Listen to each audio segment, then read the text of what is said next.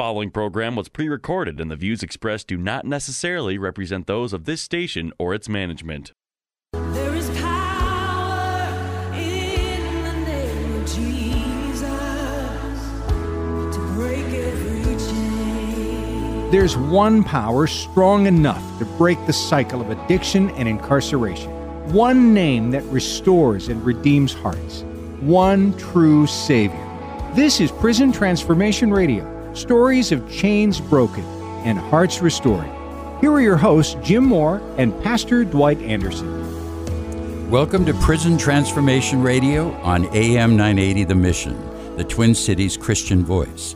This program, we're going to explore recovery and reentry, transitional resources, and housing with John Henderson, the founder, and Curtis Smith, the director of Crossing Home.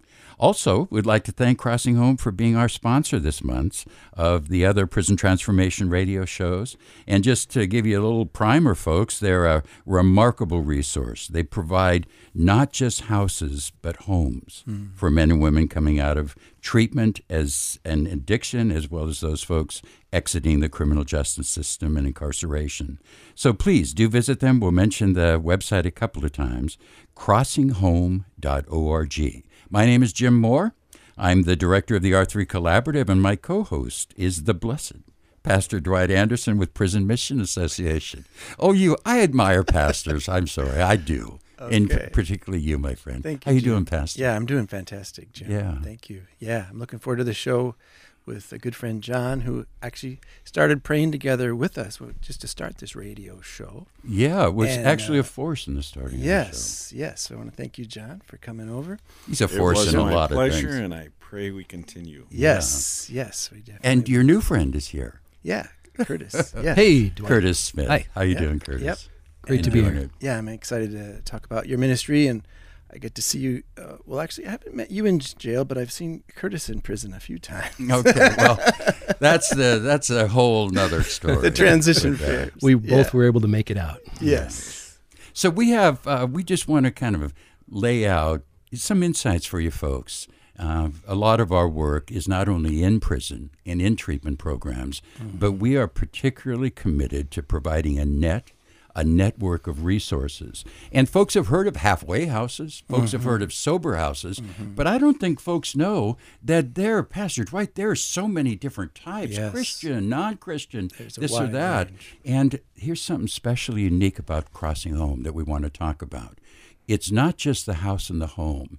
Wraparound services, mentoring, support, there's structure, there's engagement with the church community, credit restoration, help with tax services. They have, Pastor Dwight, they have one of the best job listings for people coming out. Wow. So That's awesome. to know that, that now the work has just become so strong that now everything is wrapping around, is integrated, and Crossing Home has done a lot in order to make that happen, and faith-based, but gently faith-based. Yes, and expanded over 5 states, too. Which is like amazing. 5 states. Yeah. I get it wrong because they keep growing, but what I also love... It's actually 6, gentlemen. See, there you go. My notes are wrong then. And also across Minnesota. So we're going to dig down into that a little bit, but just stay tuned, folks. It's going to be remarkable. So let's get to the rest of the story.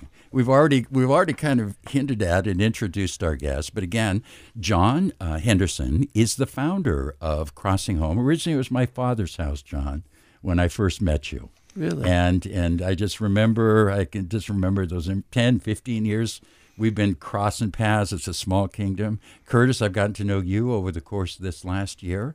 So let's start with this, guys, a big picture overview. To give people kind of a framework, umbrella for Crossing Home, but we like stories. We'd like to know a little bit about you personally, if you don't mind. How did you get involved with this work? Maybe a little about your faith journey. We'll do that, and then we'll dig into the particulars about Crossing Home. Well, it's been a pleasure to, again, share with you gentlemen and the audience that is listening today, and the podcast that will be available in a very short time. The process that I went through is found, in Revelations chapter 12, verse 11, where we defeat the accuser by the blood of the Lamb and the word of our testimony. So I always like to give glory to God for him walking with me through the times that I did not deserve to have his company. But So he you was are a always colorful there. character. I have a very colorful background, of which surviving a 10-year battle with cancer that involved a Amen. right lung and liver and colon. And oddly enough, my dear Heavenly Father, which knew what was best for me, gave me a timeout, as I call it, with the Minnesota Department of Corrections, at which time I was completely healed through prayer while incarcerated. So all that was going on while you were incarcerated. That was at the tail end. So my healing Yeah. took place within the first few months of my arrival in the system, and that kind of opened my eyes as to what really is the system, Yeah. what is recovery made up of, and now I celebrate 17 years sobriety this month. And Praise it's the only Lord. through the strength Oh, this month. that Christ has given. Wow. So we want to That's give great. praise to God for his kindness and loving heart, that no matter what I did, and I did plenty, he still forgave me, healed me, made me whole. And now I look forward to meeting him in heaven very soon. But meanwhile, Jesus tarries, and here I am praising him and Jesus honoring him tarries. and doing whatever I can And to serve. I do, folks, hope folks have a chance to meet you. And we'll talk more later. They can actually come to Crossing Home on February 21st. It's kind of an open house, an open forum. We'll give you more on that. But I've seen you work so many times with men and women. I've heard you speak. I've been to Crossing Homes. We did just the other night. We did a reentry group together, and you just have such a loving heart. But you ain't no pushover. I mean, but folks, it's such a beautiful balance of kindness and grace, and strength and accountability. And I've just again hoping people get to meet you. But I want people to know that that's kind of my experience of Crossing Home. It's got to be strong. We've got to have some guidelines, right? Well, John? the analogy that we like to use is, as I am now married with 2 adopted sons of the mother that was a widow, and there's times where we get to go bowling, and the youngest always has a little trouble getting the ball down to the end of the alley. And so we put up these things called bumpers. Oh, bumpers. And so we like to think of Crossing Home and its team as coaches that want to make sure that we don't get off track and get in the alley. Yeah. We don't want any gutter balls. No. And we want to keep everybody focused moving forward. Yeah. Because as I remind all those that we come in contact with, we simply want to see them in heaven, because heaven wouldn't be the same without them. them. I hear that a lot. Curtis, how did you get involved? Relatively new this last year to be the director of Crossing Home. Tell us a little bit about your story, your faith, how it led you to the work, and then we'll do a quick reset and get to the meat of the matter. Yeah, thanks. It's great to be here with you guys, Dwight, and we've got John here and Jim, and each of us have our own story. You're right about how God has worked in our lives, and I grew up in a little bit of different setting. I didn't find myself in prison except for actually helping people in that scenario themselves. I grew up in a wonderful family. My parents were followers of Jesus that were Christian educators globally. They were international missionaries. And so I lived in Asia and Africa Oh, my goodness. growing up, and then found that God had a wife for me who also wanted to do international work, and we were able to Equally yoked. Yeah, we That's were what able I to heard. do work in Peru, and in a variety of those settings, I had the opportunity working with mission agencies to serve men and women who were incarcerated, and also more recently, I worked with refugees and people who were struggling with American culture as they arrived here in the United States, and as immigrants, they had a lot of cross-cultural challenges, and so I worked with them in community development in South Minneapolis. And when you put all of those things together, and God sometimes surprises you as to how He works in your walk, and you just say, "Lord, use me, however you want me to be used." And there were some folks that, in many ways, had been in my blind spot of people who were immigrants. I worked with Somalis. I worked with Hmong refugees and others. But we have immigrants that are coming into Minnesota 5,000 at a time. Yeah, it's amazing. And most people don't realize that, at least in southern Minnesota. Probably more than that if you count the whole state. Maybe 6,000, 7,000. And those immigrants are coming from a place that we like to nickname Prison Nation. And coming out of or exiting the criminal justice system, coming out of chemical dependency treatment, as people come out of those people, as people immigrate into our society of Minnesota and the upper Midwest as we see it today. Yeah. They have a lot of the same challenges that people coming from other cultures do. Yeah. Because, you see, they've been living in a place that may not have cell phones. They may be living in a place that may not have McDonald's. They live in a place that may not have computers and internet, dish and internet and all kinds of things like that. And there's a lot of similarities of people coming out of or exiting the criminal justice system, as I experienced in working with cross-cultural challenges of immigrants coming from overseas, maybe places like Somalia or others. And so God worked in that to give me some insights, in cross-cultural insights, you might say, to work with this particular people group that's marginalized in our society today. Those people. And we're going to talk more about those people. I'm one of those people. So am I. Right? I got addiction. I didn't get caught, Curtis, so I didn't go to prison, but I should have. Right, Pastor Dwight? I'm not right, Pastor Dwight, but let's keep it real. Yes. If you just tuned in, you're listening to Prison Transformation Radio with Jim Moore of the R3 Collaborative and myself, Pastor Dwight Anderson, with Prison Mission Association. We come to you on AM 980 The Mission, broadcast every Saturday at 1 p.m. Central. And today we're exploring recovery and reentry, transitional support, resources, and housing with John Henderson, the founder, and Curtis Smith, the director of Crossing Home. If you missed any part of the show or want to share this program, listen and download the podcast at am980themission.com. So, John, can you help us understand, and the people listening, the challenges that folks are facing after completing the treatment incarceration, and how has Crossing Home developed over the years to address the challenges that people are facing? Yeah, because probably most people don't really understand what's going on inside of these folks, inside their hearts, their souls, their minds. What are they facing? Most folks that are in recovery have gone through quite a process of decision-making to make a change in their life, and the barriers they face to act out on those changes and to actually live a changed life.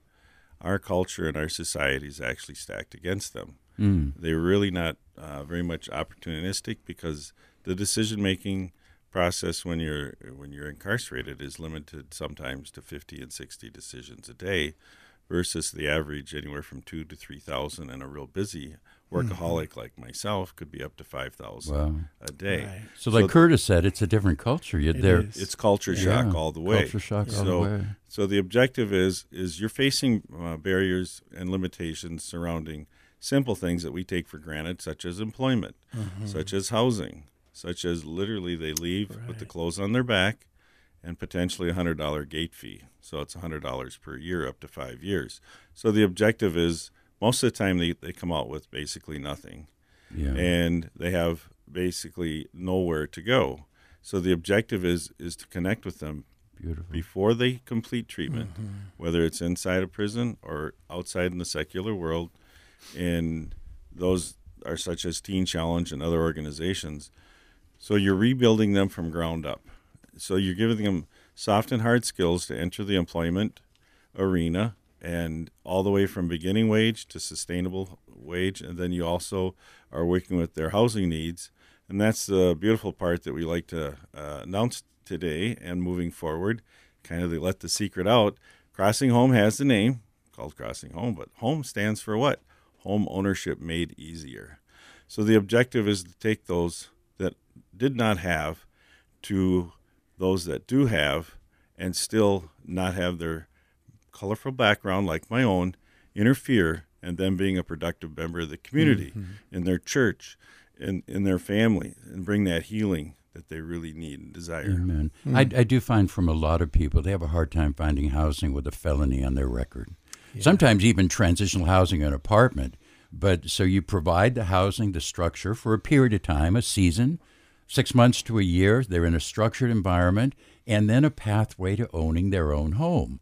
And it's just when I say that to people, they gasp, like, I could have my own home. I said, yeah, not next month, but let's invest a year or two, right, John? And realistically, that's our average stay to date is 1 week shy of 6 months. However, those entering the home ownership program could be with us as much as 18 to 24 months. Okay. It does take really that long to get them restored, both in mind, body, and spirit, bring that healing so that they're complete. And it does take that time period, yes. And this is not like a teen challenge or a prison where you're in an institution. You have a structured living environment, right? And there's accountability, there's curfew, maybe random drug tests, but you basically go to work during the day. You go to school during the day as you build up more and more opportunity. So you're out in the world. You just got those bumpers. You've got those guardrails, right, that keep you structured, whether it's 6 months or a year or 18 months. And essentially, you want to keep in mind that the objective is you meet them where they're at. You work with them and their objectives as part of the restoration process. See, and that's that mentoring and coaching that comes in. Well, how about stories, guys? I know you've worked with, so many homes and so many folks that have come through. Can you give us some examples, Curtis, of someone who comes in this right out of prison and that? What kind of transformation do you see over the months? Well, it starts right as people get out the gate. It's difficult to make that transition to even maybe they've never ridden a bus before and they have to ride a bus to even get to assistance. And those stories, like I found one guy right outside of our drop-in center. He was trying to figure out where we were, and he had almost had a nervous breakdown because he had never ridden a bus before. He hadn't used a cell phone the way that he had a new cell phone, and he just was struggling. And fortunately, we were there. We were there to assist. And one guy, one of our residents, his name is George. He says, I know that if I had paroled to the streets or a halfway house or a homeless shelter, I would not have lasted more than a couple weeks. I just heard him and say that's that. a tragedy. Yeah, another guy, Matt, one of our South Dakota homes, says, I don't think I ever really knew what a true friend was until I came here. I love quoting those quotations because they're not my words. They're the men's words, the men and women that we serve that are true stories, and lives are transformed. We have a couple other stories. We were just talking about Hakeem over on the way who was coming over here, as we were coming over here, and the transformation that he's had to make. He's had a humongous transformation from Islam all the way to Christianity, there are those stories that we have the privilege of being a part of, and they're really God's story. It's God's mission, and That's right. we want to just praise God for the opportunity to be a part of this. Amen. Amen.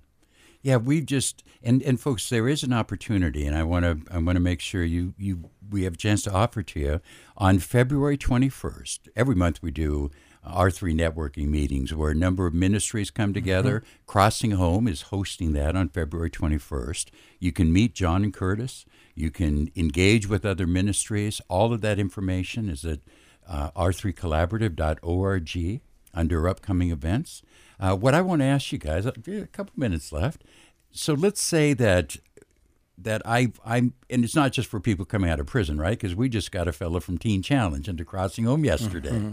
So what is the entry point? Curtis, you mentioned drop-in centers. How do folks engage with you? These are folks who either have a loved one they're looking for a place, or maybe it's a case manager's helping them. Tell us about these drop-in centers, the application process, and how would we go about exploring the possibility of Crossing Home?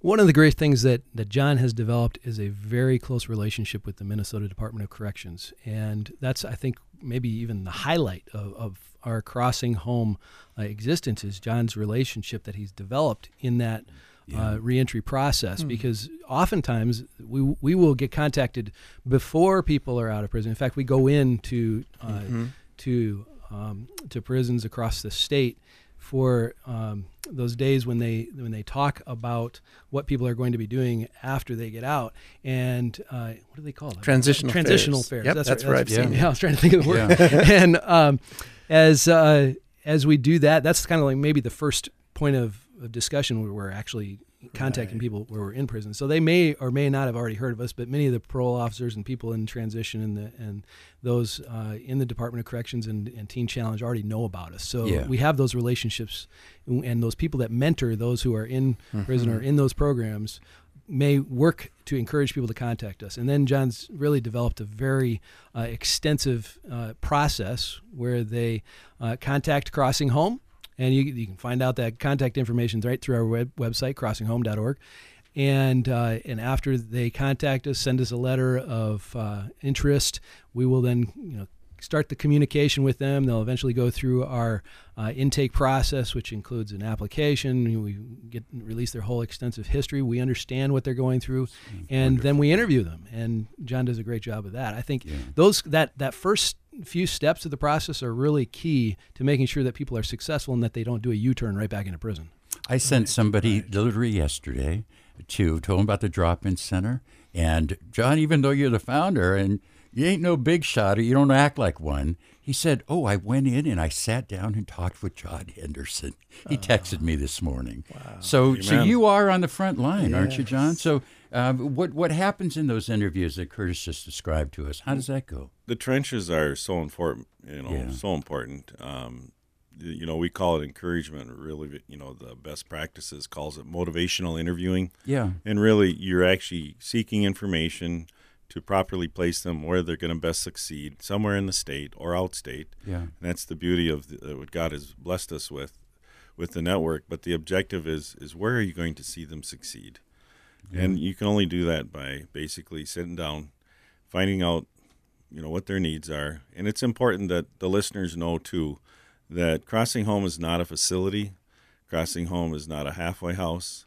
Crossing Home is not, anything to do with the criminal justice system. It is basically an exit. It is a home. Everything is in a setting of a residential home. So it's not about the masses. It's about quality, and it averaged 4 to 6 residents, and each one is a community, and that allows the community around it to get involved. So you don't have to be worried. You're not going to be coming to a prison to be involved with Crossing Home. You're coming to a home in the community. Coming to a home in the community that doesn't advertise. There's no big sign outside the door. That's good. So our objective is to bring them back, encourage them, as well as equip them to be real. If people want to volunteer, what kind of things could they do to help, and how would they go about that? There are a lot of ways to volunteer. We kind of think of them as the 3 Ps, you might say. We first of all ask people to pray, because that's the key to all of it. This is spiritual transformation. And so we start with prayer. We would love to have people, every resident having 2 people praying for each of them. We'd love to have churches praying for our residents and those people in transition. Then we have opportunities for them to get involved with the drop-in center. We have others ways that they could get involved, even working in the office. We need volunteers to help us with mailings and computer data entry and practical things, just like any nonprofit would. Okay. Yeah. And yet there are ways you can get your whole church involved too. Churches have done sock kits, for example, filling them up with I've seen all kinds of toiletries and things to help people on the way out. We people donate clothes for our drop-in centers. People need things right away. They want to get rid of their prison garb, and so there are many ways to assist. But prayer, participation, and then pocketbook is the 3rd P. Amen. Okay, fantastic. Well, thank you for joining us today. And you've been listening to Prison Transformation Radio. We're on Saturdays at 1 p.m. Central on AM 980, The Mission. And help us spread the word about Prison Transformation Radio. And Curtis, we've got a few seconds, I should say. Can you close us out in a prayer? Sure. Let me just say this prayer that was given by Dietrich Bonhoeffer, who was in prison himself. He says, Lord, have mercy. Restore me to liberty and enable me so to live now that I may answer before thee and before the world. Lord, whatever this day may bring, thy name be praised. Amen. I'm here to make amen. God bless you and your work. Thank you for joining us today. We look forward to next week's show.